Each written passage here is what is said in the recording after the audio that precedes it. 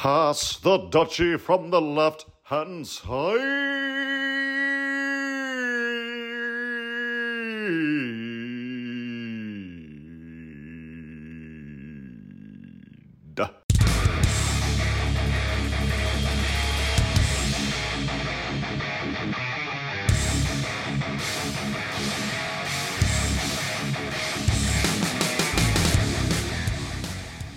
Welcome, everyone, to Superhero Stuff You Should Know. Once again, I am BenMan89, and with me is Bro.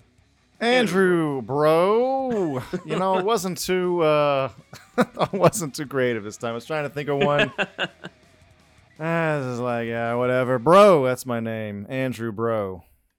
And the Bros will be celebrating this week because it's not only the 30th anniversary of Batman Returns, but also the 27th anniversary of Batman Forever. And as we're going to cover in this episode, in another world, we could have seen Jack Nicholson's Joker cameo in both, though it's also the 17th anniversary of Batman Begins, but that's not as relevant to this episode specifically. We'll cover Batman Begins at another time on this, but today we are going to cover, as I'm going to show here, the unmade return of Jack Nicholson's Joker. So, this thumbnail is by fan of the podcast, Aaron Quinn. You can follow him on Instagram at Aaron Quinn Productions. That's 1A, 2 R's, interesting enough, ARRONQUINN Productions. So that is the Joker for the thumbnail, and Aaron will be providing his art for us. And this is a Joker that he had previously done, and I'm like, look, this is perfect. Especially, I like the eyes, the light on the eyes, and the creepiness of the shadow, and the fact that, you know, this is a Joker potentially coming back from the dead in certain instances. So I really liked the idea of this being the image. Nice. Yes, thank you for this. This is awesome. Yep. Thank you, Aaron. So you'll be seeing more of Aaron's art in the episodes to come. So before we start talking about the return of the Joker, let's talk about the death of the Joker real quick. So as we know, Joker's pretty fucking dead at the end of Batman 89. And there's kind of been a small controversy around this decision. You know, David Goyer flat out called it a mistake at one point. And I got a question. I should probably know this by now. Yeah. But is it like a laugh box that's laughing at the end? Yeah, the thing that's in his front pocket in the coat. I'm pretty sure, yeah, that is some sort of laugh box.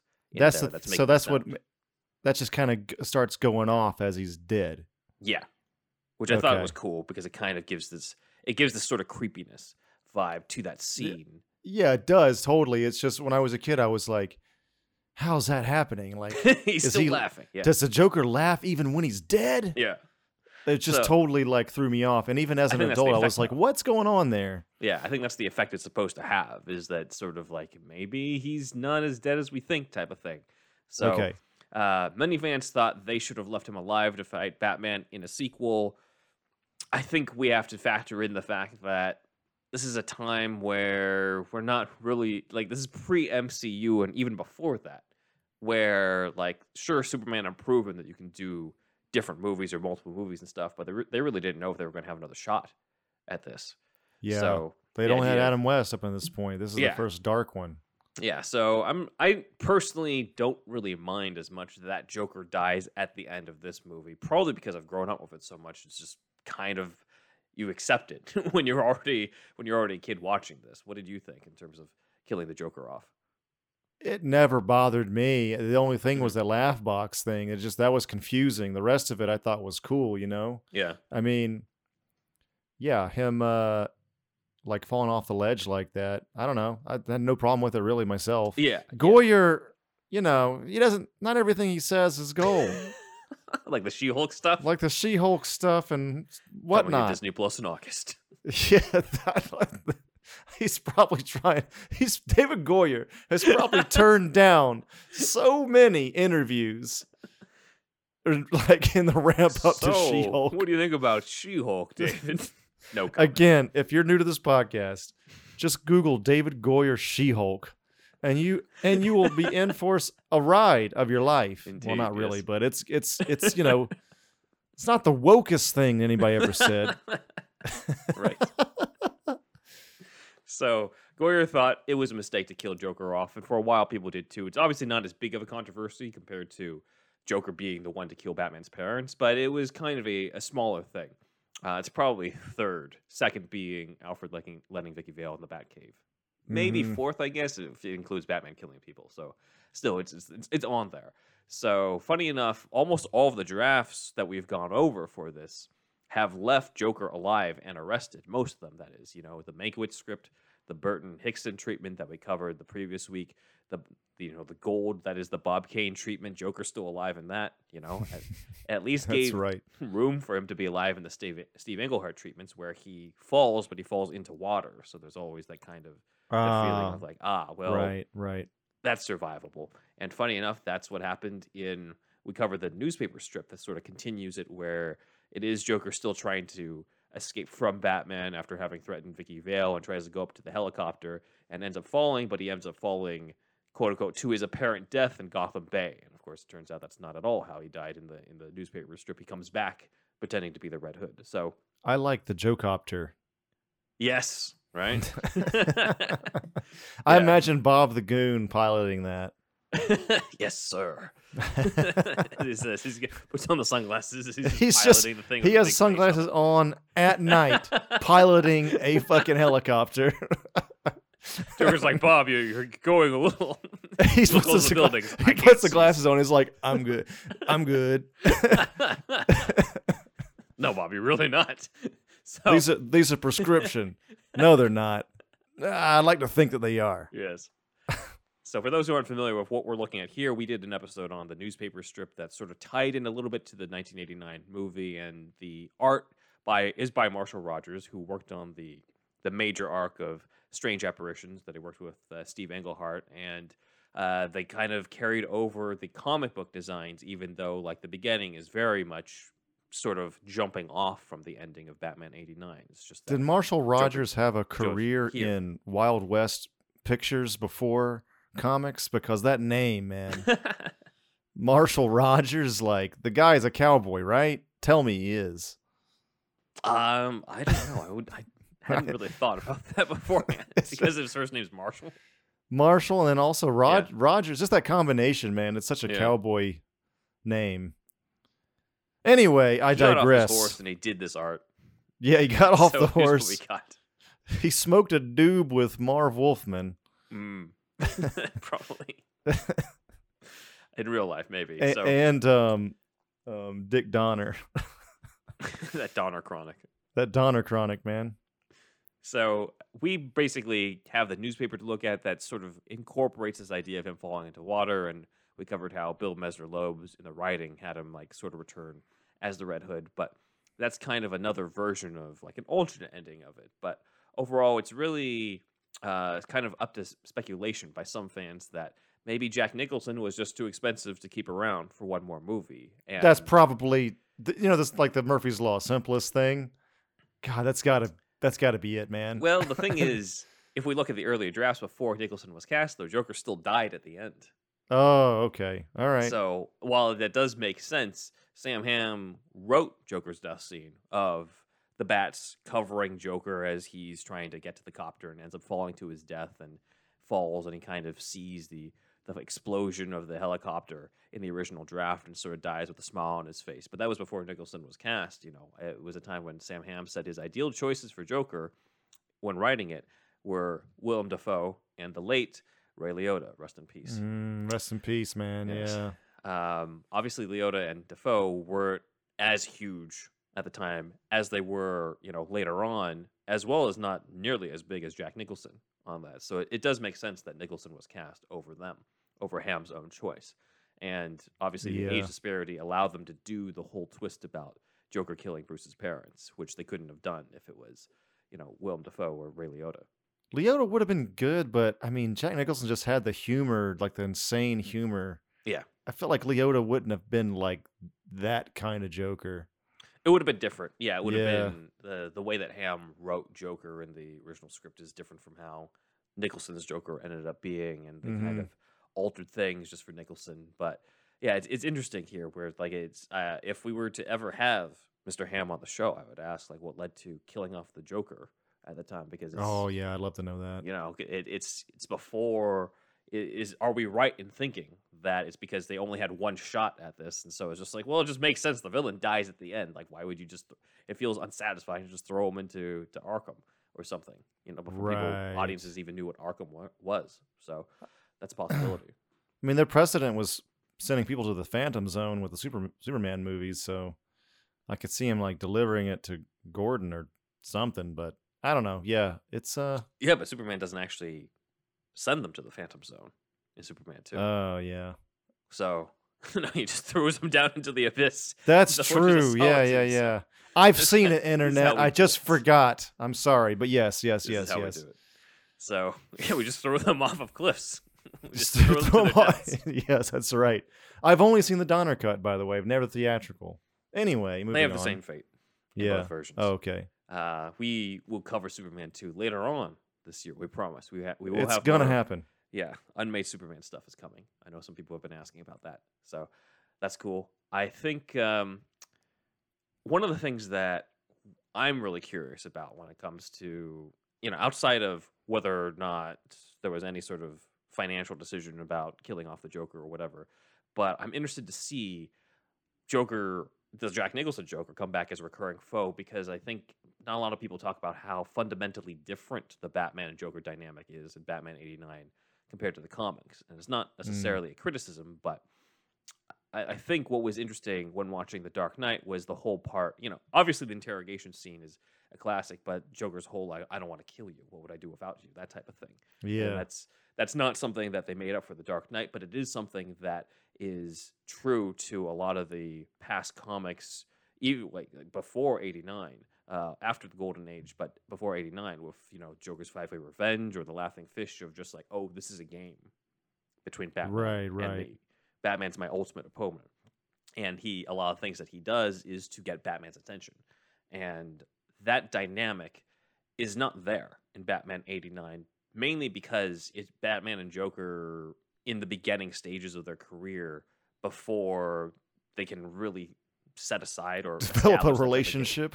yeah, before they can really confirm what their relationship is. so I'm what fighting are several we? different. That's why it was so thinking funny in Batman Lego Batman. Yeah. Yeah. So they only really have one scene together in the cathedral, two if you're counting the Vicky Vale apartment scene, but Joker doesn't know that Bruce is Batman in that scene, and most of Joker's actions through the movie don't really have anything to do with Batman or getting Batman's attention until he challenges Batman to, at the parade at the end. You could say, like, maybe a lot of Joker's motivation is trying to get his attention in a longabout way after Batman drops him in the chemicals, but really, once Jack Napier becomes Joker, he's all set in establishing his criminal empire and poisoning a bunch of cosmetic products. He doesn't really give a shit about Batman that much until Batman steals his press. And he doesn't really do much outside of that. So anyway, the dynamic is more of what's in the movie, with the whole I made you, you made me first. Like, both guys are fighting who created them in some way, which I think is interesting. So I think it could be interesting to extend that into the type of game that Batman and Joker play in the comics, with Joker seeing Batman as his ultimate opponent, ultimate playmate. But sort of in the backdrop is the idea of Joker's the one who killed his parents, and Batman's the one who put him into the vat of chemicals. There's this whole, like, I'm fighting my creator on both sides. So that could have been interesting. I've never thought about that, but that's true with this movie. Yeah. The whole creator thing. Yeah. Yeah. So I think that's a fascinating part, and that's something that would have been interesting to continue on. So that leads me into the development of Batman Returns, or as it was first called, Batman 2. This is the movie that is being, it's its 30th anniversary the week of this release. And so something that was very recently shared was from Sam Hamm. The screenwriter of '89 was originally going to write the sequel, and he recently shared in an interview of Den of Geek that producer Mark Hanton asked him to write a potential return of the Joker in the opening of Batman 2 to bring Nicholson back.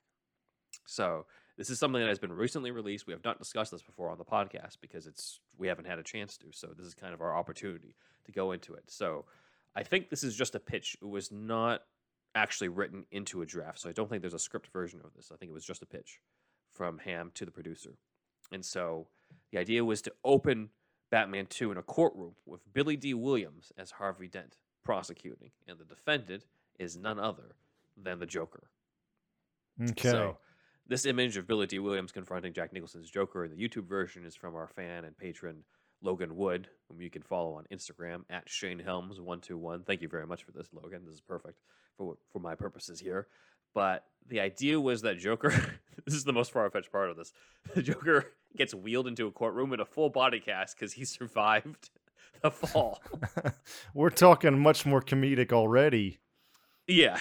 You know? I do prefer the image that Logan has here, where it's just Nicholson in a straitjacket. Yeah, that's a little better. Yeah. Because otherwise, I guess that's their excuse to just like not even have Nicholson on the set. He can just ADR it and have someone else.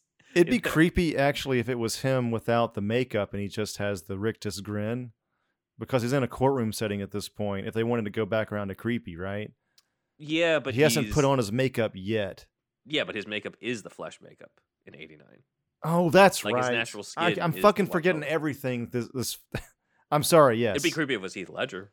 Yes, Heath Ledger style. Sorry. Yes. Yeah. He puts on skin colored makeup to hide the white. Yes. But this is his natural look in this. So yeah. That's right. That's correct. It also could have been cool. I guess it was a body cast, but all you could see are the eyes. Or maybe they paint that skin tone on him to make him presentable for court. Maybe. And then he starts sweating, or it starts to come off. I don't know. I'm starting to imagine this scene now. Yeah, I'm picturing like different versions of it, whether it's the makeup stuff or the body cast with just the eyes, and you see Nicholson's eyebrows and stuff. Yes. But I do think him in the straitjacket is like the simplest and best visual to go, because you really you don't want it to seem like Jack was too expensive to do anything but ADR, so they just wheeled in some stunt double, you know. So yeah, that's not the right move. Him here is fine, and so the Joker is on the stand and brings up that he knows that Batman is somewhere in the audience, and in order to get back at Batman, he, with, quote, the one part of his body that's still working, he presses a trigger that, quote, blows himself, the witnesses, the judge, and everything else to smithereens, and that's how Harvey Dent's face gets scarred. That's crazy. It's insane, yeah. Which also means that we would have seen the death of the Joker again in it, though. Right. I mean, it's an explosion. It could be that he found some other way to get out of it, too. And, I don't know about his that. wounds, but I don't know, yeah. In this courtroom, is there a jar of piss? There is no jar of piss. Okay, all right. Just wondering, man. I had to ask that for Max Landis. So yes, no, there's no jar of piss in this. Okay. So people may find this slightly familiar, as a version of Harvey Dent prosecuting the Joker was shown in the 1990 newspaper strip that we covered and called the original Batman '89 sequel comic, written by Bill Messner-Loebs with art by Carmine Infantino, a man of consequence, and John Nyberg. That's a man of consequence with a name of consequence. Yes. It was also considered as a plot line for a Batman Begins sequel, with Joker scarring Dent in the courtroom. That's the same interview where Goyer said that killing off the Joker was a mistake in Batman '89. So, but yeah, that is kind of the deleted opening of Batman 2, and unfortunately, due to the fact that the studio wanted somebody who was more well-known than Two-Face, they kind of cut the idea. They vetoed the idea of having Harvey Dent turn into Two-Face in Batman 2, even though, if you think about it, it's perfect. You've already got Billy D. Williams planted in the first movie. It's Batman 2, to tie into Two-Face. Oh, yeah, it would have been good. Yeah, and then, Joker being the one scarring him is kind of a natural fit, considering that Joker was the previous villain. But instead, they're like, no, we want the known villains. Known villains, of course, being the 1966 villains, and Penguin and Catwoman were the choices. So, well, what we got was good, though. Yeah, what we got was good. They managed to make do. So, imagine a world without Pfeiffer's Catwoman. Yeah, that's true. Yeah, or maybe he could have found some way to bring her into the number 2 or 3, but that's true. It might not have been. It definitely wouldn't have been written the way that Pfeiffer was written in Batman Returns, because that was David Waters. Right. So Harvey Dent's turn to Two-Face is written out, and since he's not being turned into Two-Face, Joker's cameo is cut. So that entire opening is gone. However, Ham did find a way to sneak the character in that would have brought Jack Napier back in a flashback, but not played by Jack Nicholson. So we've kind of covered this before in our Unlimited What? Batman Returns script deep dive. You can find out what Unlimited we're referring to if you don't already know by clicking on In the first second or episode. two, Yes. actually. So, Sam Hamm's Batman 2 script was unmade, and it features the rich families of Gotham getting killed off by Penguin and Catwoman for their Raven statues. Bruce Wayne learns later on that all of the wealthy families, including his own, actually made their fortune off of stolen money many years ago. And so, these Raven statues that they all have inherited point to the location of the original treasure where their wealth comes from. Not fur trapping or whatever the fuck it was in that one script or whatever. Didn't they do like the Waynes were fur trappers or something? Oh, Like an that's old- Batman versus Superman. That's what Affleck says. Oh yeah, that's right. Selling Yeah. pelts to the French. Yeah, it's somewhere in my memory. All the Yeah. knowledge. Yes, the tutelage. I love the setup though of that line because of the whole like the Waynes were hunters part. In Oh yeah, BVS. that's true. It's That's one true. of the better scenes of that movie. And they're working with Jonah Hex and Old West Gotham. Yeah, They never said that, but I like that idea. Yeah, I like.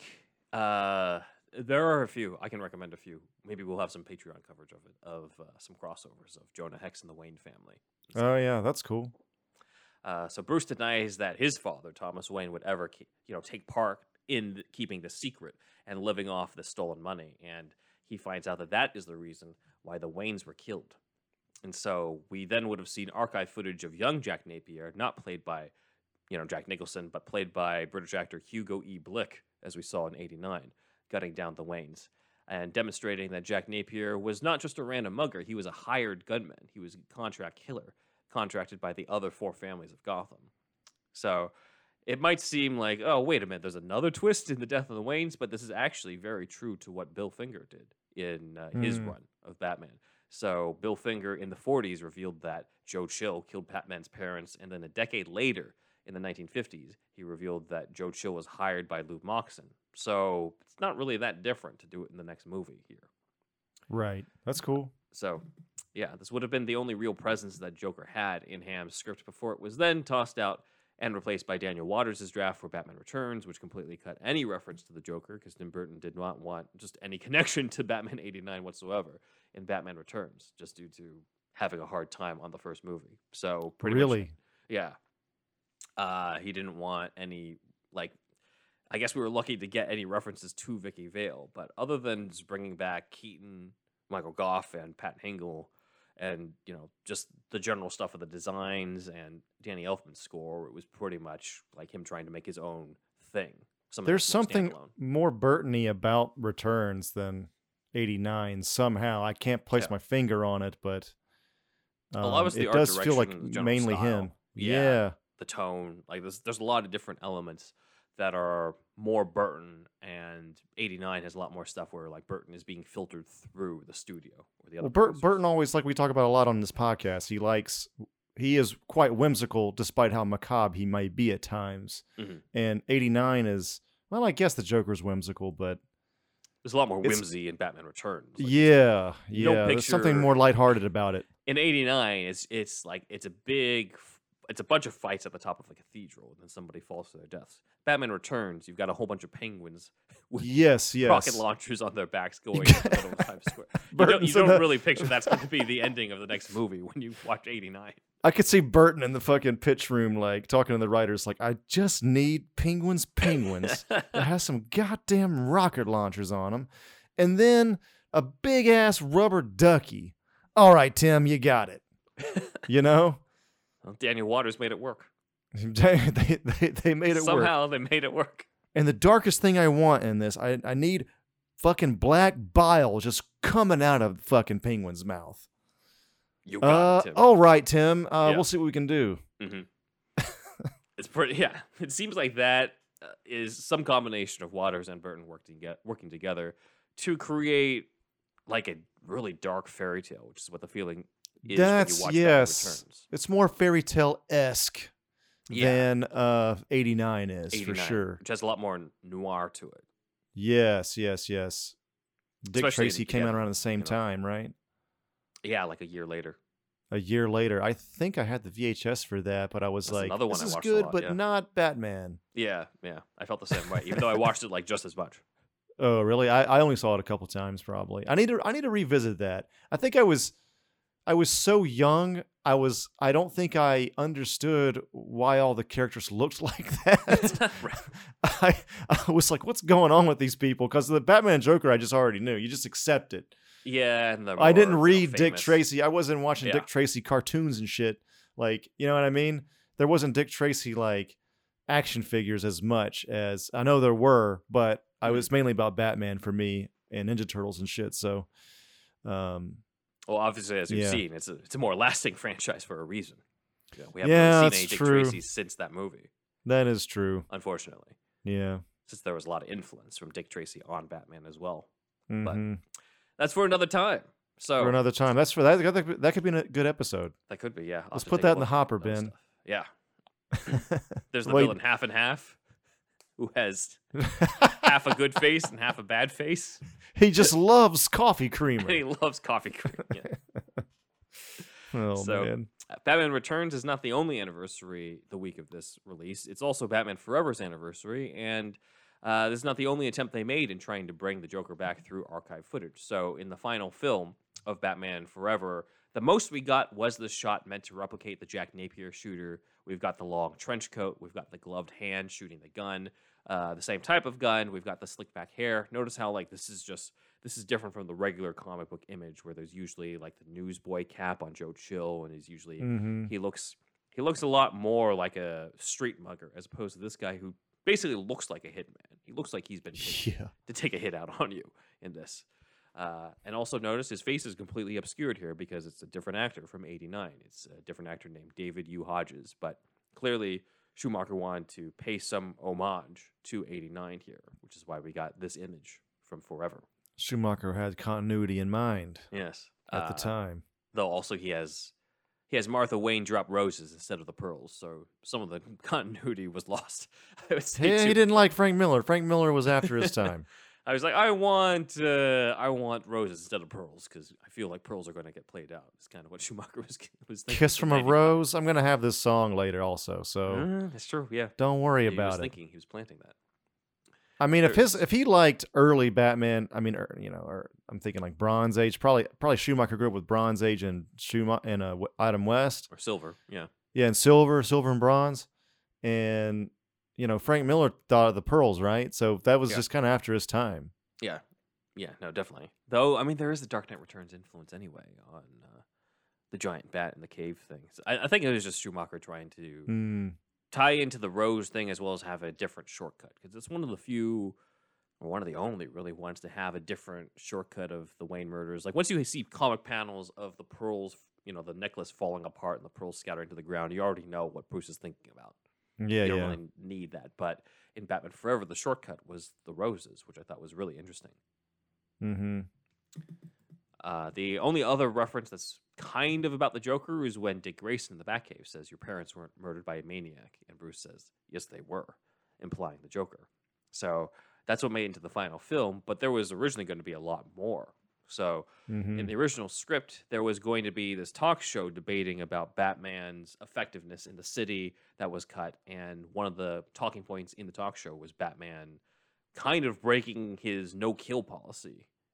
They talked about, quote, those slain during the fight with Jack Napier, a.k.a. the Joker. Oh So- wow. A reference to Batman just gunning everybody down with the Batwing at the end of Batman '89, as well as blowing up Axis chemicals and then like just basically using his legs to throw that one guy down the down the hole in the middle of the Oh cathedral. So, right, yeah.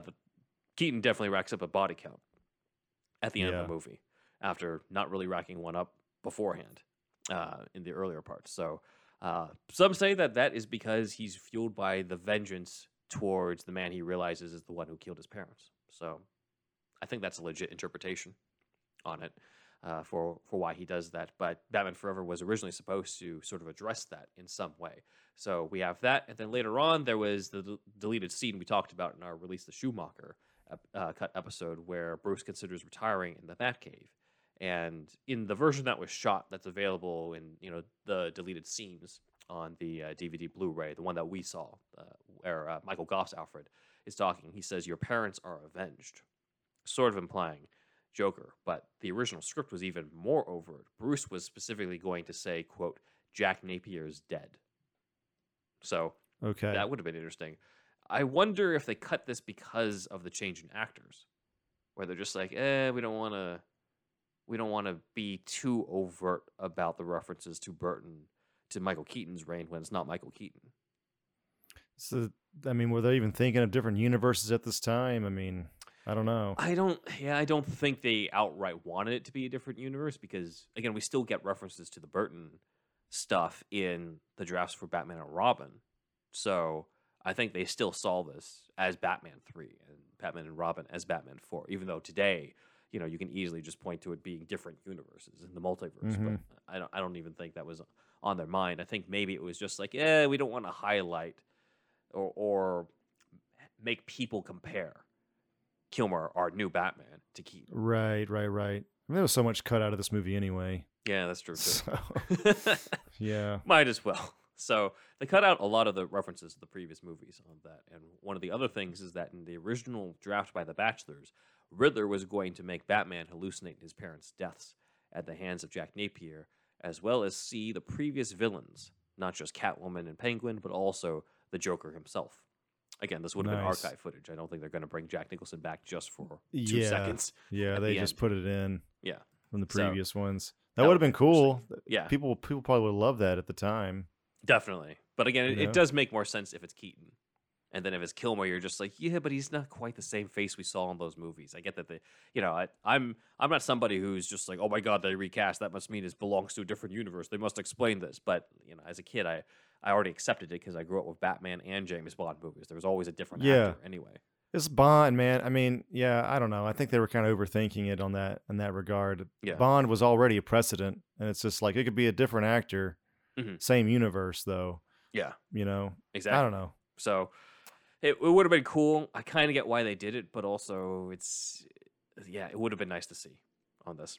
Mm-hmm. We also covered the novelization of Batman Forever at one point, where Peter David heavily based his intro on the version of the Wayne murders seen in Batman '89. There we go. With Bruce remembering the words, "Have you ever danced with the devil by the pale moonlight?" which is in the opening of that novel. So Peter David then writes the scene of young Bruce falling into the Batcave and discovering it in his parents' wake. And when he sees the bat, David wrote, quote, "And with the cries of the leathery creatures providing an ungodly orchestral tone, the young man danced with the devil in the pale moonlight." What is that from, man? Who thought of that line? I think it was Warren Scarron. Warren Okay. Scarron is the last writer credited on Batman '89 because it's not in the Sam Hamm draft. Oh wow! So this is a very late edition. It's a late edition. It's not in the original scripts and stuff. And you can kind of tell, too, because Joker says, like, this is what I ask of all my prey. And he doesn't say it in any other scene where he kills people earlier in the movie. Right. So he kind of makes a claim that you're just like, wait, do you really, though?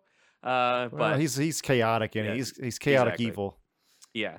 What I like So- is the novelization actually tries to provide some examples or try to justify the reasons why Joker doesn't say it earlier in the movie. So that's kind of in there sort of to glean it over. But really, it's because it's a later edition. And I think they just wanted plot-wise, you just need a memorable line that will trigger Bruce and have him remember something that was said the night of his parents' murder. And so now There's he's so many- found the guy. So many incredible lines throughout the entire movie. It's like, Mhm. yes, it's iconic. I'm glad you're dead and all that. Like Right. incredible. It is something that sounds really cool. Might not necessarily make a lot of sense, but it just sounds really cool anyway. You could see Joker asking that as just a random line that you ask before you kill somebody because it just sounds cool rather than just any other purpose to it. No, yeah, there's not much of a purpose, but it is cool. Yeah. And lastly, Joker was meant to be referenced in Batman and Robin, with the script drafts by Akiva Goldsman talking about the criminal property locker that we see in the final movie. Now, it's notable that we see both Riddler's outfit and Two-Face's outfit, but also in the script, it says that Joker's costume is there, implying that he's somehow still alive in Arkham, or was in Arkham at some point. Which is They weird didn't shoot because we never this saw though, that. right? They did not. No, it was just in Okay. the script. Okay, But okay, we okay. don't really see it here in the property locker. We see Riddler's outfit, we see Two-Face's outfit, we see the gloves of Mr. Freeze and Mr. Freeze's stuff, but we don't really see any of the Burton villains in this. Okay. So those are the ways that the 90s Batman sequels could have brought Jack back. But what about after Batman and Robin? What about into the 21st century? Let's find out after the break. On the Hardcore Gaming 101 podcast, we ask the tough questions. Killing a Rayman, whatever that may be, is that really so bad? Like, No, is he even alive? Like, do we... He Does he might have be any like desires, Cal? Does he have any dreams? We're ranking the top games of all time, and it's not a task we take lightly. There are 3 Battletoads, Rash, Zitz, and Pimple. They're all skin problems, guys. 2 of them are the same skin problem. This has always bothered me. Zits, rash, and eczema. You know what I mean? It's even that makes more sense. Hardcore Gaming 101, twice a week, every week. Subscribe at greenlitpodcast.com. We're the Spirit Hunters, and we're a show that treats Hunter x Hunter and Yu Yu Hakusho's author as the center of the universe. Some weeks we do linguistic analysis. So the Chinese meaning of this character is to smelt or refine, but so the changed meaning in Japanese it means to temper. Other times we get absolutely smashed. So we take one shot every time. Yusuke uses the ray gun. 1 hour later. This is the least coherent episode. Sarah, I think your apartment is haunted. I think you're You can find out more about the Spirit Hunters right here on the Greenlit Podcast Network. Lord have mercy, y'all. Do you like hounds? Do you enjoy pooches? Do you find yourself enjoying time spent with that of canines? Talking about dogs, y'all. As you might have heard, Superhero Stuff You Should Know has now teamed up with BarkBox. For every month, you get a box for your special canine. Pooches. Or hounds. That's right. 1 free extra month if you go to barkbox.com/superherostuffpod. Follow the link and you'll get a free extra month valued at $35 and valid for all multi-length plans. So get the BarkBox for your hound, for your pooch, for your canine. Your doggo will thank you. Gentlemen, all men strive for gold in their life, right? Gold medals, gold watches, gold everything. However, there is a certain type of man who goes the extra mile. He walks with the confidence of an eagle and giggles in the face of danger. He's a big, hairless winning machine. And when he unzips his pants, he sees platinum. That's right. Manscaped would like to introduce you to their best and biggest ultimate hygiene bundle yet, the Platinum Package 4.0. Manscaped is the leader in below-the-waist grooming. Now trust them with the whole shebang. Join the 4 million men worldwide who trust Manscaped by going to manscaped.com for 20% off and free shipping with the code Johnson's Ballsack. Yes, use Johnson's Ballsack and use Manscaped. It'll help your confidence and, to basically cut to brass tacks, it'll make your dick look bigger, guys. It'll just make the Johnson look bigger. That's all you need to know. It'll make your dick seem bigger. I don't know how to make it clearer. So Johnson's Ballsack, that's the code at checkout at manscaped.com. Manscaped's brand new Platinum Package 4.0 is the biggest bundle they've ever offered, giving you a bulk discount on Manscaped's top product. The Manscaped Platinum Package 4.0 is the one-stop shop for the man who deserves it all. They designed this package to allow you to fully align your entire hygiene routine with elite products. Inside this Platinum Package, you'll find their Lawnmower 4.0 trimmer, Weed Whacker ear and nose hair trimmer, Ultra Premium Body Wash, Ultra Premium 2-in-1 shampoo plus conditioner, Ultra Premium deodorant, Crop Preserver anti-chafing ball deodorant, Crop Reviver ball spray toner, anti-chafing boxers, and the Shed travel bag to hold your goods while traveling. The Lawnmower 4.0 body trimmer and Weed Whacker nose and air hair trimmer feature proprietary advanced skin-safe technology to protect your delicate parts and holes. Both are waterproof, so you can shave with less mess. In addition to shaving, you can now completely upgrade your shower routine with the Ultra Premium Body Wash and Ultra Premium 2-in-1 shampoo and conditioner. You'll have your skin and hair feeling hydrated and smelling fresh. Don't forget to apply their aluminum-free Ultra Premium deodorant for that cologne quality scent on the go.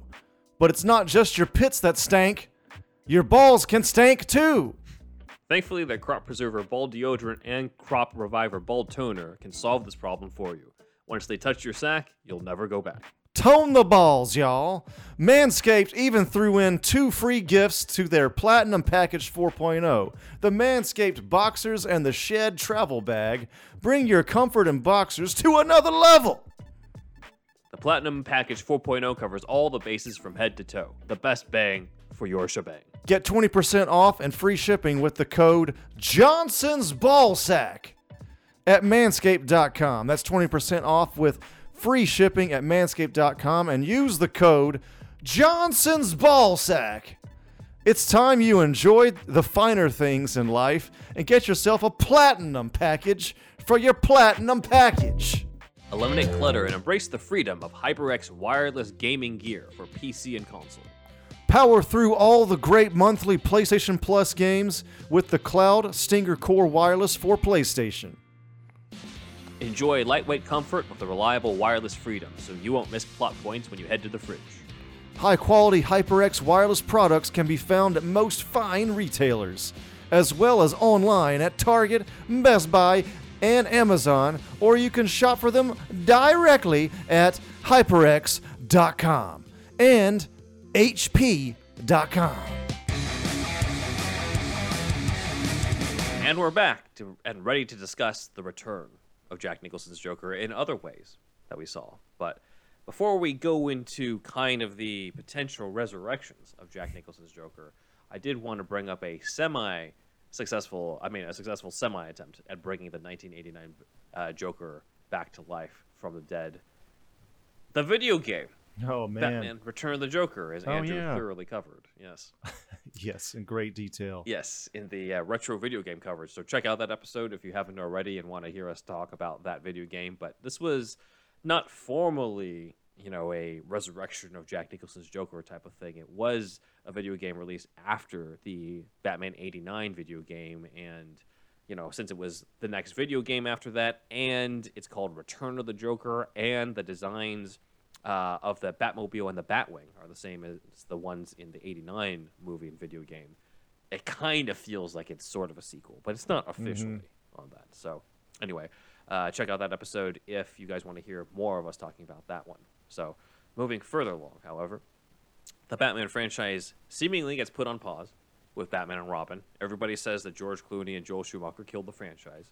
Clearly in 2022 with like 10 different Batmen on film, TV, and podcasts, that franchise is definitely thriving. Right. But during the development of Batman and Robin, during basically the production of it, screenwriter Mark Protosevich writes Batman Unchained, commonly misinterpreted to be Batman Triumphant. But Batman Unchained was written to have George Clooney's Batman face off against the Scarecrow. Scarecrow would throw Batman into Arkham Asylum, where he'd hallucinate most of the previous villains, with the hope that the big one he'd hallucinate would be none other than the Joker himself. To demonstrate that, we're showing a panel from Batman Enigma done by friends of the podcast, former guests Eric Elliott, and art by Ian Miller here. Same guys who did the Batman vs. Godzilla comic. So they brought this idea to life in their fan-made comic, so check them out. And of course, we see here Joker emerges through the fear gas asking, have you ever danced with the devil in the pale moonlight? So that's pretty awesome here. Funny enough, the idea of Batman fighting Scarecrow while also hallucinating a dead Joker is going to sound very familiar to Arkham Knight fans. So maybe they were inspired by this unmade script. I don't know. Interesting connection, though. It's possible. Yeah.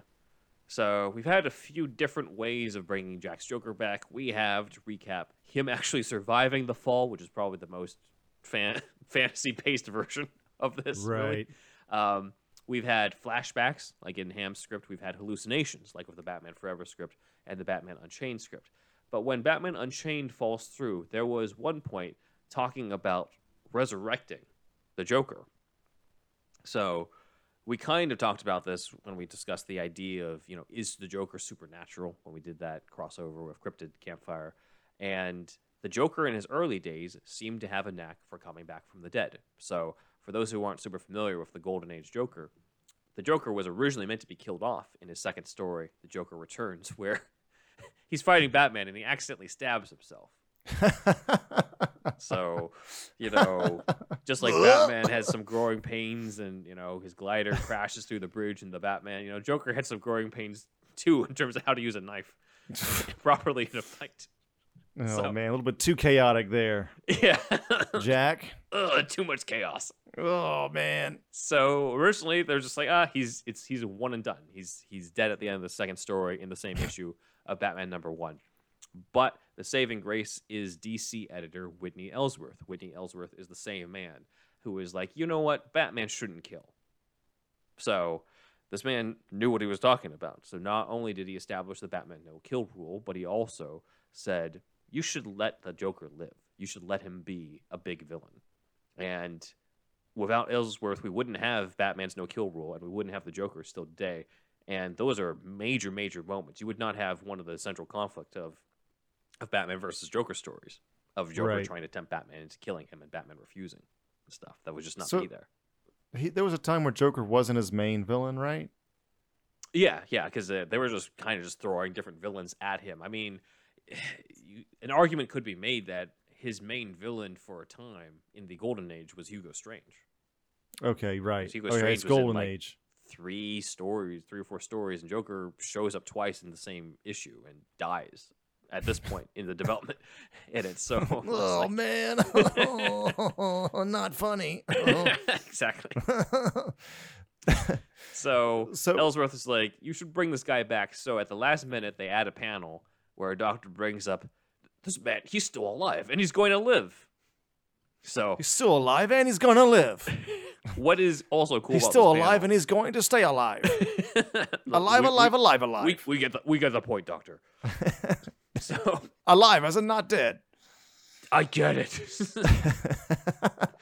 The Joker starts laughing on the fucking bed. Oh shit, dude. What's also cool here is the Joker in this panel. You see him shirtless for the first time, and like, the rest of his skin is white. Whereas, like, there could have been some plausible deniability of him just having painted it or used makeup earlier in the issue, but here it's just like, no, it's his entire. Yeah, he looks corpse white in this one, so they kind of added to the macabre, the creepiness of it. Is this was he falling into the vat of chemicals at this point?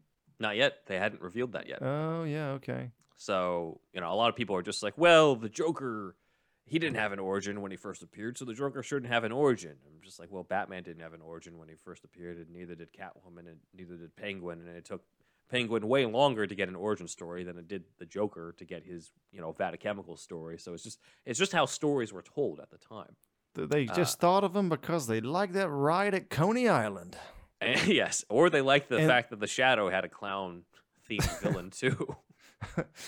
Oh yeah, that one as well. Death's Harlequin, yeah. Or the Man Who Laughs or whatever. There was like a lot going on here. Yeah, there's a lot of different. I think it's just they were thinking, oh, well, let's just have this gimmick and just throw it into a story, and that's about it. They didn't think about having him as like a major villain.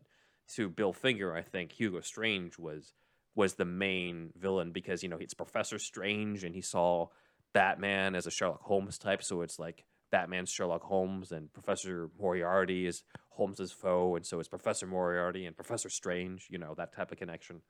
Right. To that. But clearly, Joker won out, and I think it's a testament to the fact that it's a gimmick that really works with the clown stuff. It adds to the idea of us being afraid of clowns, and the contrast. Oh yeah, for sure. It just lends it so much more than and I say this as the biggest Hugo Strange fan, but the contrast between Batman and Joker is so much more than the contrast between Batman and some bald guy in a goatee. Well, Batman himself hardly ever tells a joke. Also, right? He doesn't. Batman hardly ever laughs. He's mostly the straight man. Yeah, he does. Straight man. He's so serious because he's so on his mission all the time. So this stark contrast, it just works. And I think a lot of times, if you look at comics histories, what it seems to me, from what I can gather, is like the big ones become big by accident. Like they weren't planning on making an icon with the Joker. It just fucking happened. Plus, there weren't like comic book icons at the time. Movies were just getting started. They just started. They just added sound to movies just not too long before fucking comics are coming out. Probably right. because you got They're just figuring out this universe. The talkies are what come out in the 30s. And then the Batman comes out in 37 or whatever it was. 39. 39. Like it's not too far removed, man. So like,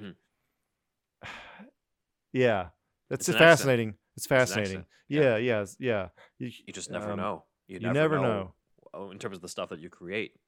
So These are just magazines sold in fucking a pharmacy. You know what I mean? Like it just wasn't. They never thought it would be like this, like it is now. Probably. You know what I mean? They always ask people, like, did you ever foresee that it was going to be as successful as it was? And most of the time, they're just like, no, because it's just them trying to figure shit out in terms of what they're thinking creatively at the time. Right, and they're trying to launder money for the mob. I Allegedly. was aware of that. Yes. Allegedly, everyone.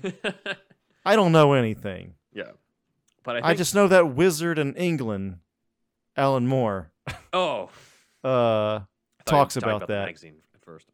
No, not that wizard, but Yeah. the wizard, the Grand Wizard. Actually, that's the KKK. The top wizard himself. Why the KKK have to take the fucking name Grand Wizard, know. man? This is, in another context, it would sound cool. It would, in another context, it would sound cool. Yes. Yeah. But- Where the fuck were we, man?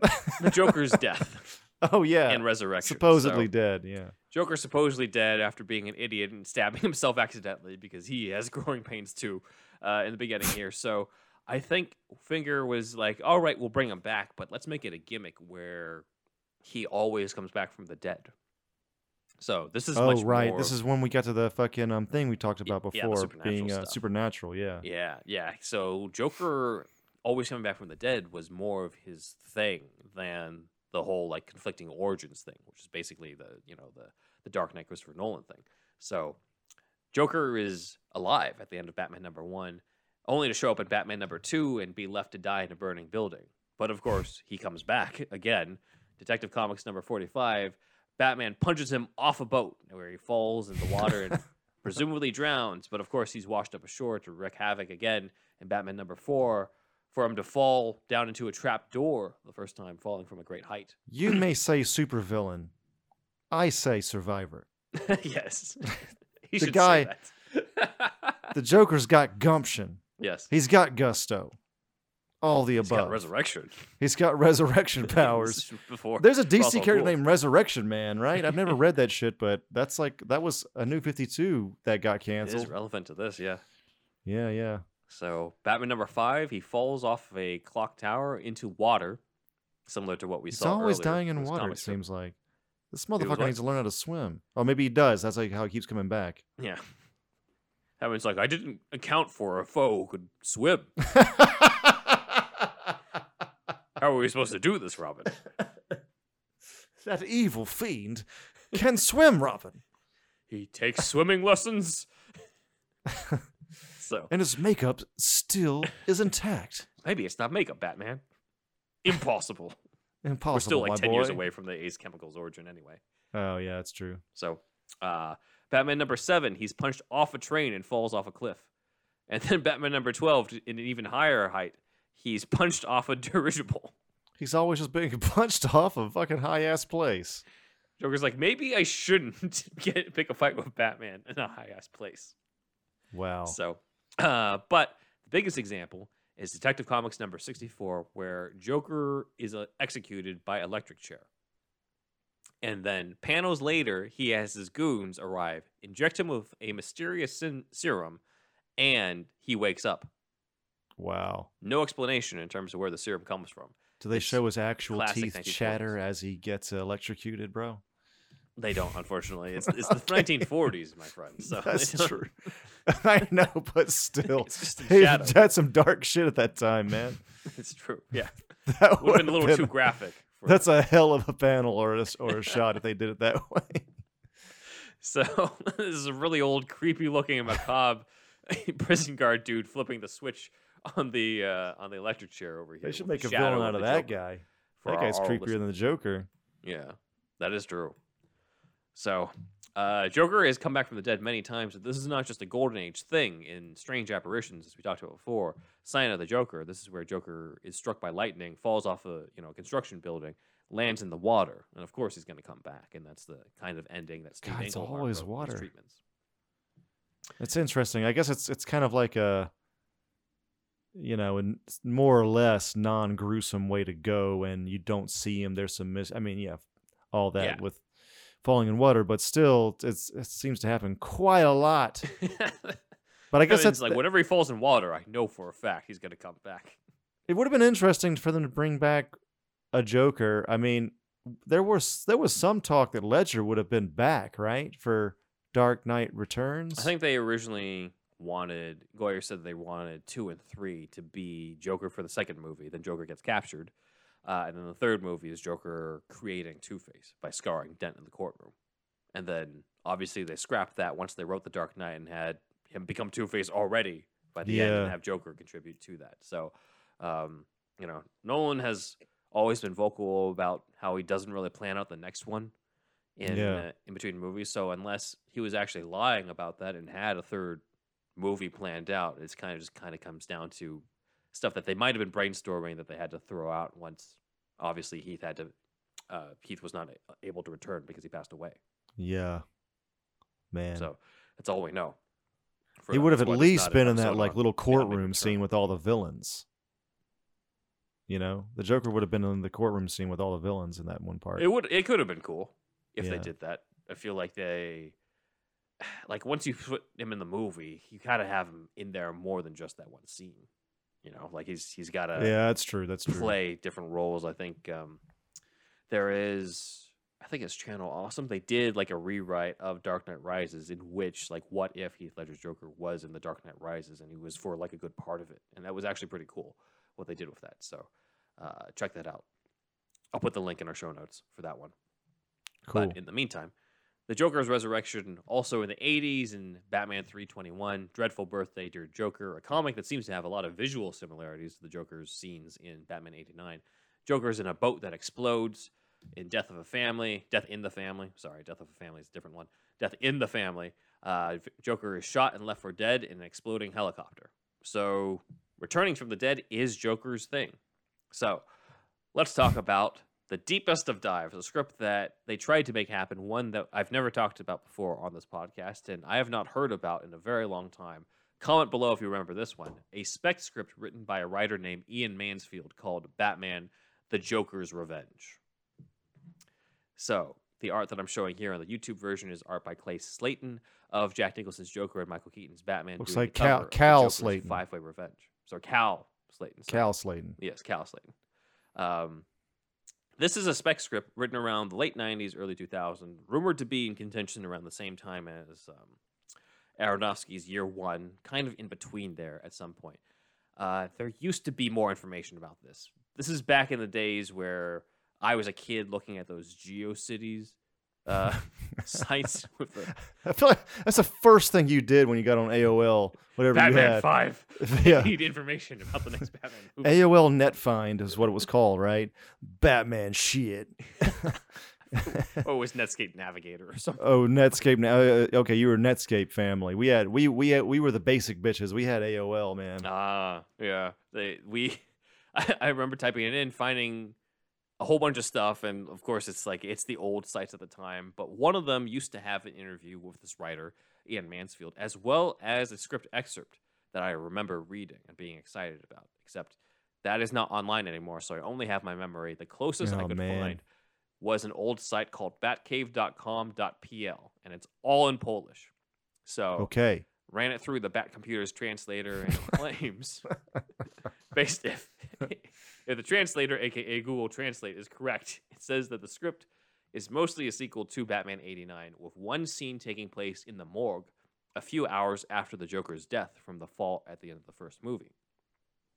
The site confirms something that I do remember reading in the script excerpt, in that Batman would face off against a villain who has a cameo, Mr. Zsasz. So that could be interesting. And you're going to love this. It also would have featured Clayface. Wow.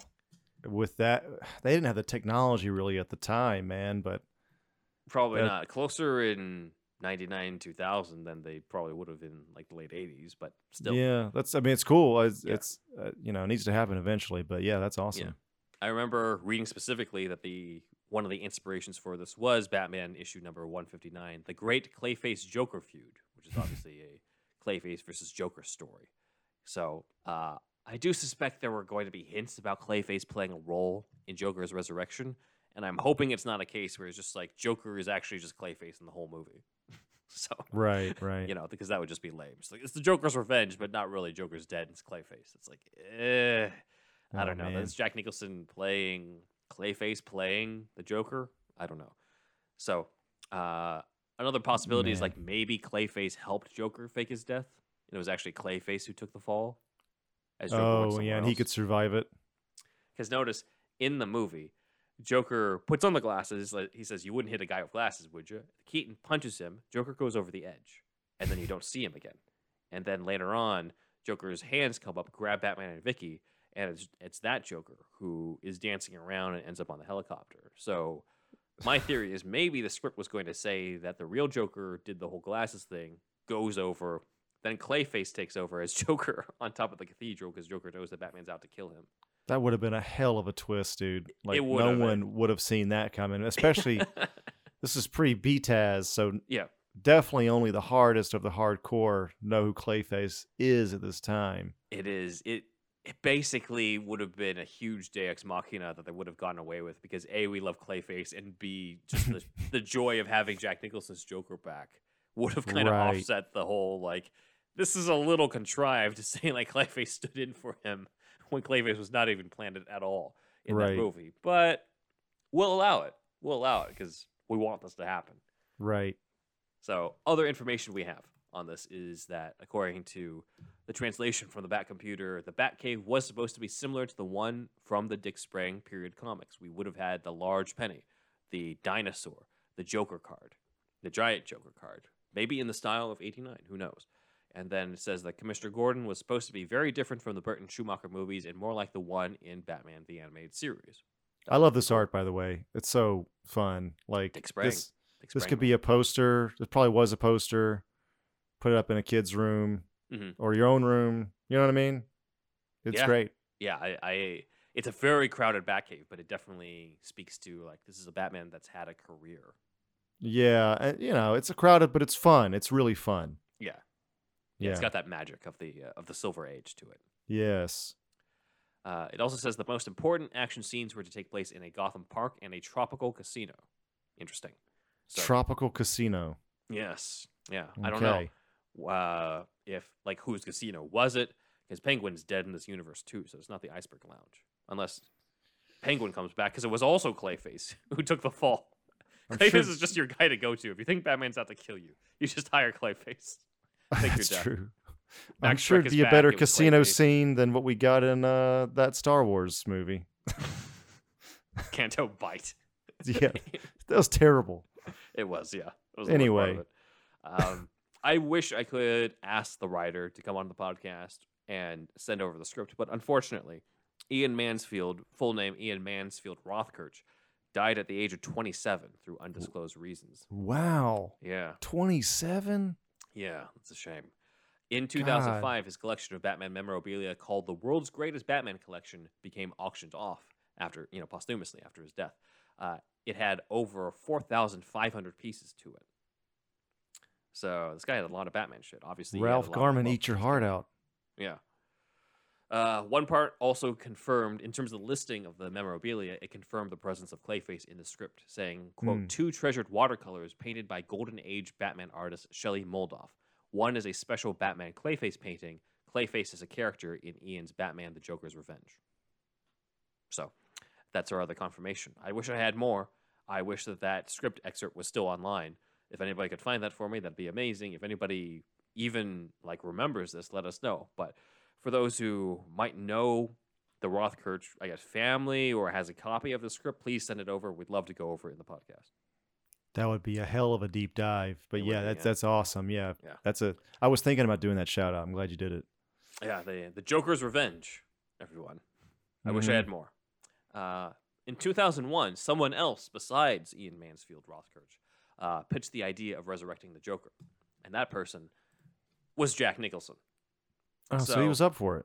Yeah, he basically says that he had, quote, "I've promoted it endless times. I've got the title. I wrote the scene. I know how to bring them back to life. They're hung up on, I died in the first picture. Are they kidding? The guy was in radioactive waste over his head in the opening scene." So he's right. Like, he does have a whole history of being resurrected back from the dead. That's So true. it kinda works. I mean, we all would have loved it. Jack Nicholson coming back. Wouldn't want to take anything away from Pfeiffer, especially, but that would have been awesome. It would have, yeah. And I think that I'd be curious to find out. He says, "I've got the title. I wrote the scene." I'm like, "What's the scene? What's the title? Like, what did you have in mind?" He didn't give it away because I think he was holding on to it, but obviously it's not going to happen now. So Yeah, Jack is We'll see. retired, I think. yeah, he's pretty retired, and I just don't think he's going to. Like, if you do bring him back, he's like the old Joker in the wheelchair, like in that Brave and the Bold episode. Yeah, It's that in the would. future. It's not going to be. I'm looking this him up dancing at now. the cathedral. Dude, he is 85. Yeah. Oh It's my just- It's not God. going to happen. Yeah. Let him rest. We can Yeah. let Jack rest now. Let him rest, but not before asking him what was his scene. we to can bring ask back him the- questions for sure. Yeah. Yes, Don't die without giving that away. that's all I need to know. Then you can pass away. Jack Nicholson needs to release a book or something, and Yeah, he'll that's probably true. have notes from all of his movies, but definitely there'd be a chapter about Batman in there. Yeah, I'd love to read it. That would be Memoirs. awesome. Later, WB would show interest in Batman vs. Superman, not the Zack Snyder one, but the one that Wolfgang Peterson nearly directed, which we covered at the end of 2021 last year. And that version kind of loosely tied into the 90s Batman movies. Joker was already dead before the events of the film. However, Lex Luthor finds a way to clone him, bringing him back in order to basically ruin Bruce Wayne's life again. That said, when reading it, I found that the Joker wasn't really written to emulate the Jack Nicholson version. He's a lot more spry and dancing around and doing handstands and shit. His dialogue is written to feel like a different vibe, and he's kind of working for Lex Luthor the whole time. So it really just wouldn't have been the same. That's a little weird. Yeah, it works better in his own continuity because it's kind of loosely tied in anyway. So it's just like, it wasn't really meant to be that much of a sequel, but kind of relied on you having seen it. It's kind of like the James Bond thing, where it's just like, if you've seen the other movies, it makes sense, but it's not hardcore continuity. Right. Then we get to another obscure project. This one never made it past the pitch stage, so there's no script for this. It's called The Joker in Evening. So the idea was a drama of Jack Nicholson as an old Joker. Quote, living this sad life and making the decision to go back and do one more thing. It was going to be a character study. Kind of in the vein, I guess, of the 2019 Todd Phillips Joker, except instead of an origin story, it's more of a Logan or a Rocky Balboa type of thing. Just like one last run sort of thing. And the ones behind the pitch were none other than Charlie Kaufman and director Spike Jonze, who collaborated on adaptation. So Wow. Kaufman and Jones pitched it to Nicholson at his house, and Nicholson loved the idea. However, Kaufman, for whatever reason, decided to just drop the ball completely and just never wrote it, admitting to having cold feet. And he wasn't sure if they could even get the rights to it or if Warner Brothers would approve. So it kind of just If died. Jack Nicholson's on board, they're probably going to approve it, I mean, Yeah. they got the star power already Lots. there and precedent from a previous hit.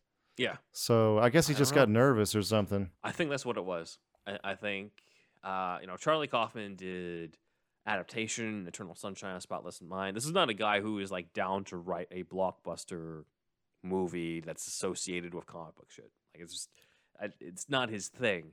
I think he liked the idea of it, or like the idea of playing off a pop culture character. But I think, there's a lot of pressures involved with it. There's a mythology that we don't know how familiar he is with it. That I could see why this happened. And you're bringing Jack Nicholson back to an iconic role. And if you screw it up, you're always going to be known as, Charlie Kaufman. He's the guy who fucked up Jack Nicholson's return to the Joker. Right. That's true. So I kind of get it. It's sort of a shame, but maybe we all have a screenwriting career where we can afford to drop the ball on having not written a Jack Nicholson film. And then Spike Jonze goes on to produce Jackass, Oh, yeah. at least in part. Yeah. He also did Her with Joaquin. That's true. So he's doing jackass and artistic shit. Got to do a bit of both. Yeah. And then lastly, we kind of got the return of Joker fulfilled in a way, depending on your opinions of this. So the opening of CW's Crisis on Infinite Earths crossover, we went to Earth 89, where Robert Wuhl reprised his role as Alexander Knox. And in the opening, he's reading a newspaper of the Gotham City Gazette with the headline, Batman Captures Joker. Now, wow. Alexander Knox is obviously older in this version. They did not try to de-age him, partially because this is the CW. They do not have the Marvel technology for doing that. Yeah. So it's clearly meant to take place many years after 89. But I think many fans find this to be questionable in canon, since the bat signal they show doesn't really match the one in the Burton movies. The newspaper is the Gotham City Gazette as opposed to the Gotham Globe in the 89 movies. And, well, let's face it, a lot of people kind of hate the CW superhero shows, with the exception of Superman and Lois, which is amazing, and probably choose to ignore it. So this likely will not ever be addressed. I think it's just there as an Easter egg. I don't think they're trying to set up Jack Nicholson's resurrection or return, because there's all these crazy things that came from this where just like, maybe, you know, Jack Nicholson's Joker is back, but since he's retired, he's going to come back in a different actor, and a different actor is going to channel Jack Nicholson's Joker. I'm like, or it's an Easter egg for a CW show. What if, and hear me out on this, Yes. they just put shit in these shows to get nerds to talk? Yes. Because nerds talking about the show means more hits and shit online. More tweets equals the bucks, you know what I'm saying? Yep. So bring in those viewers, get people talking about it. It's about owning the conversation. So, I mean, there's probably no other reason other than that. Plus, if you're already doing the multiverse, this is already your thing. Mm-hmm. You have an infinite amount of universes. So, if you want to really have an actual explanation for this, it would be a universe very similar to that of Batman 89's universe, but with some changes from that as well. It's not that exact one, but it's sort of close to it. Infinite number of universes means infinite possibilities, right? Yep. So there you go. There's the pseudoscience explanation for it. Yeah, no, I agree with you on that. Yeah. I think it's just there to get people talking. And if you want, you can just say that it's a different continuity. It's a different Earth and stuff. We've talked before about how, like, you know what? The Schumacher movies are in a different world now from the Burton ones, and it might actually be better for it on that. Because I've always sort of viewed it like that. Yeah. Yeah. It does. So it sort of feels that way when you watch them anyway. So you might as well lean into it and have that as your headcanon. Whatever the case is, that's kind of the last stamp in terms of bringing Jack Nicholson's Joker back. Out of these, was there one that you thought would have been like a big missed opportunity? The Game Boy one. No, I mean, like missed opportunity. I mean, I don't know. It's tough. I mean, the one where Joker blows himself up and causes Two-Face is pretty crazy, and like you can kind of see it, but that would mean he doesn't get to play with his playmate anymore. But yeah, unless he finds a way to, like, he's in some sort of ejector seat that goes off, and then there's another one that goes to bomb, and so he escapes, so that the third one or fourth one or whatever, you can bring Jack back whenever after he's healed from his wounds or whatever. Right. And think about this. It's sort of a cold open. I've already seen the movie, you guys.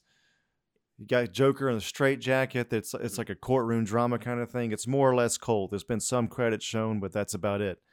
And then, boom, he blows up.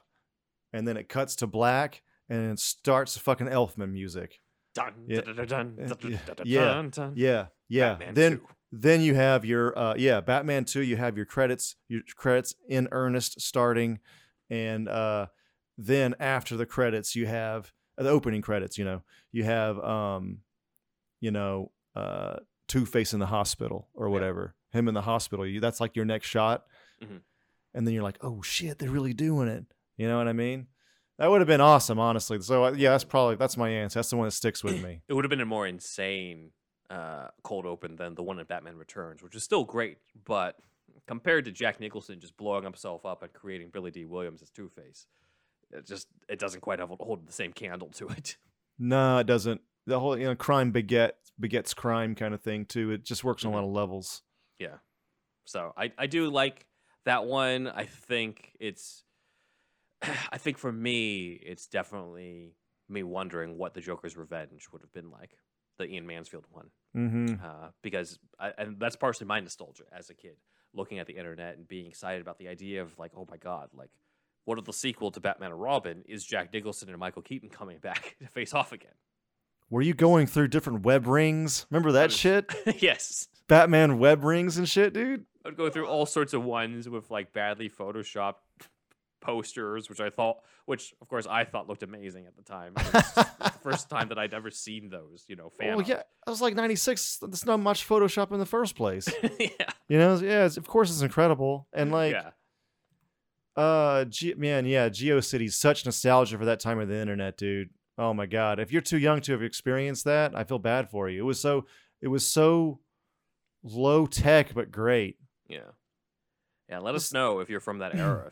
If you were like me and looked at all the different ones, there was like Fabio 2's Batman 5 page and stuff. That's awesome, dude. There's all sorts of things, and you can just picture like the spinning Batman graphic. Oh yeah.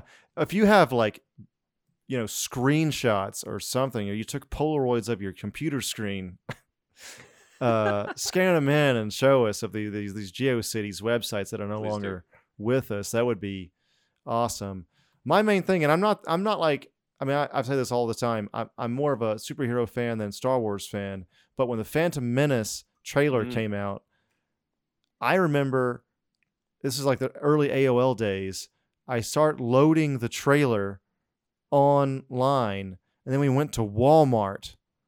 I didn't tell my parents I left the computer on, left the internet on, and then we came back from Walmart, and it was almost done loading the goddamn trailer. That was that's an early internet memory for me. We are so spoiled with streaming. Dude, we've come quite a long way. Just remembering just tying up the phone line too, just so you can download a trailer. Oh yeah. Yeah. Had it going for like at least 3 hours. Jesus. I don't know if I was caught. Anyway, yeah.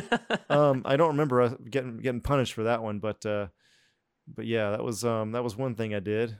Wonderful times with the internet. So yeah, Yes. I'd love for anybody out there to come back and have more information on this one, or have the script, or even just remembering it the way that I remember it for the Joker's Revenge. But until then, that is superhero stuff you should know.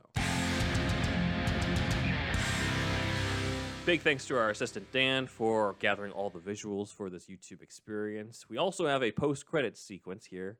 We did not cover every single deleted scene of Batman Returns, apparently. I recently found this, so this is another special treat for those celebrating the Batman Returns 30th anniversary.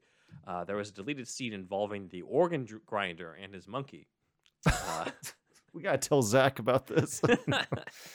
So it's found on the trading cards that we're showing here on the YouTube version, where it's basically the organ grinder and the monkey just sort of loitering around on the street. And it says, maybe it's time to make a withdrawal on the bottom. And the card itself says, later that same day, the organ grinder is playing music on a city street, whilst his monkey dances about on his shoulders. But there's more on his mind than making music. He's thinking about making some quick money, and maybe that automatic teller machine, teller machine around the corner has something to do with his plans. Maybe it's time to make a withdrawal. And of course, the next card is the explosion. Wow. All right. Did you have these cards? I did not. I'm not familiar with these cards in comparison to the Batman 89 and Batman Forever ones. Those are ones that I had a few growing up, and then Zach sent me a bunch as well. But the Batman Returns cards are kind of more obscure because I don't think they're as popular. But I had no idea that this was something that was actually shot, because I think it's in the script. It's in the script where like the organ grinder causes, basically bombs an ATM to get money. It looks like it was. I mean, this, they didn't have Photoshop really at this time, right? Like, this is an actual explosion they shot. Yeah, so I'm wondering why they cut it out, because I imagine this was not cheap. Yeah. I mean, you got like the pyrotechnics guy and all that shit. for this shot. You know what I mean? Yeah, it's not a cheap shot. Makes me wonder if like they did it and then like something went wrong or whatever, and they're just like, it didn't look good. We can't have that in or something, because like it seems a lot just to be like, let's cut that. I don't know. Didn't look good in the dailies. Maybe, yeah, that's what I'm thinking. It just didn't look good, and they didn't want to go through like, we got to put down all this money to reshoot this explosion when we really don't need the scene anyway. So I do have memories of this though in the Penguins Plot Kids book that I had. Batman Returns has this illustration of the organ grinder in front of a broken down ATM with money flying out, and of course the monkey on the organ grinder's shoulder is grabbing the cash. That's awesome, man. Amazing. That's awesome. So that is the special deleted scene of Batman Returns we did not discuss or cover, and that is a treat for you guys for the 30th anniversary of Batman Returns. There is an event in LA at the end of June. We will be there. Let us know if you will be there too, so we can meet you in person. Indeed. Over to the fan comments. So I know you said in the Superman Hidden Gems episode that you try to look for comments for you, but you might have missed this one. Oh, so yeah. Will Moore comments on our unmade Batman and Robin script, talking about your Mr. Freeze, saying, quote, "I love how he makes Mr. Freeze sound like a sadistic Southern pastor. It's amazing. Reminds me of the devil all the time. Great video, guys." Oh man, yeah, thank you. I searched for my name basically, so I didn't see this one. I forgot that I did that voice like that, but yeah, I think because I also have Woody Harrelson in mind to be Mr. Freeze. Yeah, that too. So that was the probably my thinking there. I just think he would look great against the snow and the expression in the helmet, and then also just like his voice is such a contrast from Arnold's. You know, definitely. You're just not even thinking about it at all. Yeah, I mean, what's his name? Woody Harrelson's in one of the Reeves. One of the Reeves is Planet of the Apes. Mm-hmm.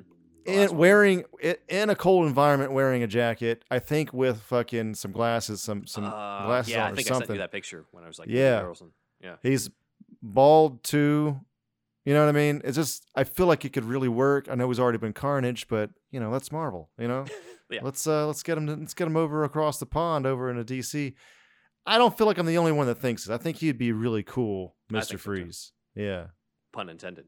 Yes, very cool. Yes. Halsey, one of our patrons, commented on the Superman Hidden Gems episode. So these are his recommendations. I decided to include it in the main show as well as the Patreon episode, because this is definitely worth reading. For me, the 3 Superman books that don't get mentioned enough are Hunter/Prey. I love when Superman being off-world, fighting in an element where he's not that super and has to use his brain to succeed. And who doesn't want to see a Doomsday rematch? Yes, this is the comic where Superman gets to fight Doomsday again. This is their rematch after the Death of Superman arc. So I haven't read this one. I've read I think the first 2 issues, or maybe I did read it. I think I remember reading part of it, and because of some stuff that we were working on, I didn't get to finish the rest. So I definitely need to go back to it. Right. The other one is Speeding Bullets, which we've talked about before. I need to read this fucking book, man. It's been on my list forever. I might read this tonight. Let's do it. We'll do a Patreon at some point. Yeah. Second best Elseworlds book behind Gotham by Gaslight. It shares some similar tones to Reeves' The Batman, as he has to learn to be a symbol of hope instead of fear. Great story. Oh, yeah, I could see that. Superman Batman mix that we get in that Elseworld, so that's cool. That's cool. Yep.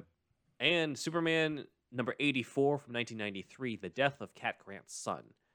Here are the true Superman is back. Clark, via Supergirl, has a semi-plausible story that brings him back to life. Everything's good and happy. And then comes Toymaker doing what he does. The cover alone is terrifying. And to see Superman deal with not only the death of a friend's child, but to deal with the fact that no matter how much power he has, he cannot save everyone. He can't even save one child he was searching for. Great arc. That sounds dark as fuck. But it's a good dark one. I wouldn't want, as for a comic, it sounds great, but I always think about how it could be in a movie, and I feel like that you wouldn't want a Superman movie to end like that for sure. No. That'd be darker than even Man of Steel. Yeah, this is fine for an episode of Superman and Lois. Right. But yeah. not for like a full-on movie. But that's also why these are the good comics. That's why single issues are worth checking out, because that's the medium that these characters were originally created for, were these sort of single issue stories, right? That is Big true. arcs, and sometimes, or a lot of the times, really, they end up working better because that's what it was made for. That's why for Patreon, I had a lot easier time gathering single issues to be in terms of my top single issues before going into the arcs, because the arcs I'm just like, there's always some flaw to the arcs. There's just like, yes. 13 issues in and that's the ending? Really? It's kind of like TV shows, right? Like, very few times do you hear people like, oh, the finale of the series was awesome. Most of the time they hate it. Oh, but dude, Game of Thrones, man. The finale, my God. The finale of a movie people love. So there's something to be said about like long form storytelling kind of works because of different reasons than the shorter form. Breaking Bad brought it home. It did bring it home. It did bring it home. But I would say it wasn't like an amazing finale. It was just kind of just like, okay, this makes sense for what it is, and it feels right. Best TV finale ever. Go. I don't know if I have one. It's tough, right? Yeah, exactly. It's what I brought up. They better. I'll put it. Next Generation has a good one. Ooh. I've heard people complain about Quantum Leaps, but I remember when I saw that shit as a kid, I thought it was incredible. I thought Breaking Bad was pretty good. It was good. I won't say that it's the best possible. I'm thinking more like classic, because lately TV's gotten better than it used to be. But yeah, I don't know. I'll say this one. They better stick the ending of Cobra Kai. Oh, dude, yeah, they got to land that that kick. Because every single season has been so good, better than the previous one, which was already good. So I'm just like, this better end well, whenever they choose to do it. Wolfie also, Stefan, he told me he had a great comment too, because I'm making Amano Recon and talking about Power Rangers and shit, and Netflix has bought Power Rangers. They're doing something with Power Rangers, like their own series, and like that's the tone, the Cobra Kai tone. It's like you could just transfer that over. Just kind of copy a lot of Cobra Kai and make Power Rangers for that kind of thing. Amano Recon will be a lot darker, but the Cobra Kai tone, and it's a huge hit.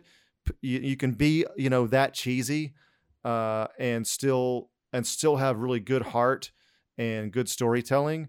And I feel like I thought that was a pretty good comment from him. I thought I think that it really shows how to do the legacy sequel, the sequel that's decades later, where you're just this is just an excuse to bring these actors back. But and it used to be with Indiana Jones and the Kingdom of Crystal Skull. You're just okay, Lord.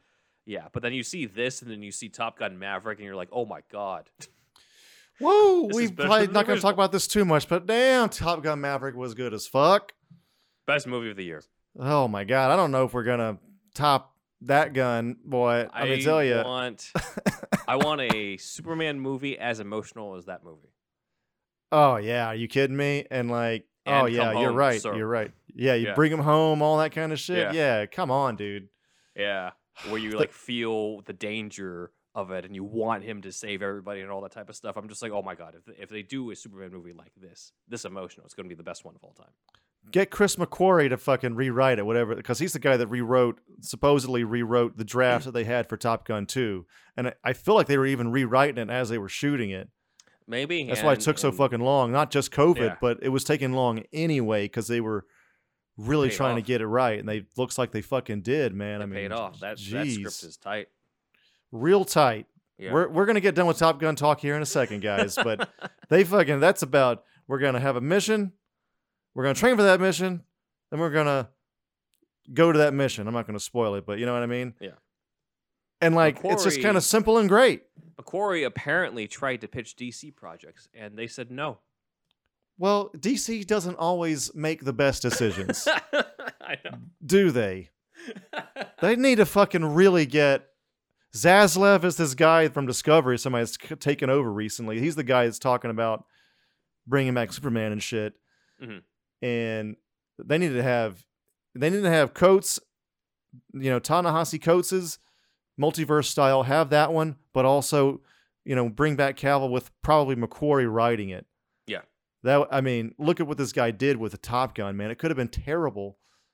And Tom Cruise was like, we're not, he saved that one, I guess, because he's the one that hired McQuarrie, I guess. But man, yeah, really good. And of course the other writers as well. But it seems like the finishing touches were McQuarrie. Yeah. Correct us if we're wrong in the comments, but it seems like that's the case. Yeah.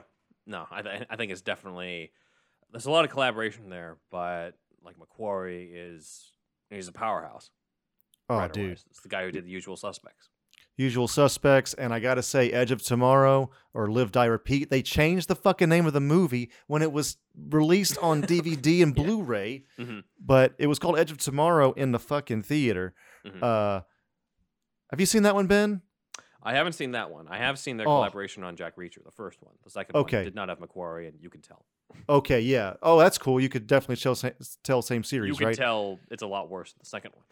Yeah, right. So, Edge of Tomorrow is fucking really good.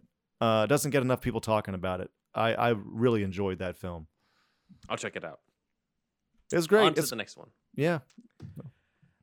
This is from Tom. Real quick, I wanted to say one more thing.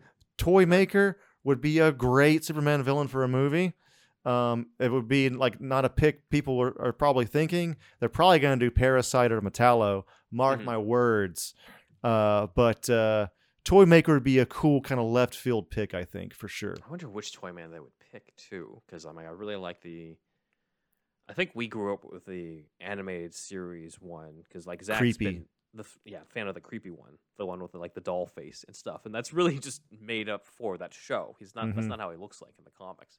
But now he's Japanese American, right? There's another one that's Japanese American, but he's more of he's less of a villain. That's true. He kind of, that's true. They've flat out helped Superman and Batman in the that is true. Arc. So that is true. I don't think they'll go off that unless he's meant to be. He's meant to be that ally, So it's probably going to be some version of Winslow's shot. So we'll see. It'd be cool. It'd be fucking sweet. And then you get your toys. You get your toyetic shit. You can sell some toys if kids even fucking play with toys anymore. Different villain from Lex and General Zod. Yeah, That's man. What we need. It'd be fun. It would be really fun, I think. Last comment comes from Tom Hato or Hato. Sorry this didn't get many views in response to the ranking Gotham cities in live action film and TV. Yeah, I think we kind of got fucked by the algorithm, unfortunately. Tom says, I thought it was an interesting subject. Can't wait to see the animated rankings. I guess we got to do animated rankings of Gotham cities. That'll come at some point. There's so many animated versions. Oh yeah, there's well over 30 probably of that. There's a lot, yeah. Gregor Craig responded, superhero stuff always deserves more views. Preach! I love the topics they cover, and it helps that I almost always agree with them. Nice. Thanks, Gregor Craig. Thank you. Thanks, everybody. Thank you. Yeah. Over the shout-outs. All right, everybody. Thank you once again. So we want to thank some of the people that have come more recently. So let's go with... we want to thank Maurice D, Jonathan, Robert H, RD, Decade W, Josh M, Benjamin V, Chris F, and Michael S. Also, thanks, everybody. We have one more who just joined. I just saw this. Oh, shit. Let's get him on the board. Wyatt M. Wyatt M, another Wyatt. I feel like we had a Wyatt before. All right. Thank you, Wyatt M, as well. Coming in at the last, just before the buzzer. Really. And the rest are on the visual here. Check out the board on YouTube if you're aural. And then to get on the board, you want to you want to get on our $1 tier.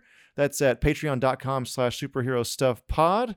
And that gets you their shout out. And then, or on the board. And then we have the $5 tier, which gets you on the board, plus a whole other show. So this show you're watching right now is every Monday. And then every Friday is a whole other show. Deeper dives, deeper discussions, things like that. And you can see us advertising it on our social media and stuff. So you know what we're talking about, even if you don't pay. Yeah, check that out. $5, cancel anytime. Also, $10 tier gets you all that other stuff I just said, but also monthly meetup. So the monthly meetup is you can meet and talk with us in a Zoom-like call once a month. And basically, we have a discussion, we have a topic at hand, but also just kind of to chat with everybody in a group setting online. And then check out our merch, superhousepod.redbubble.com, superherostuffpod.threadless.com, mug, shirt, shower curtains, artwork by Stefan Santa Cruz.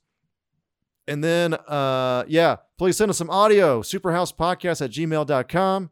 And I'm Thunderwolf Drew on Instagram and Twitter. Thunderwolf lives on YouTube. ThunderwolfDrew.com has my whole portfolio except for AmanoRecon.com. That's AMANORECON.com.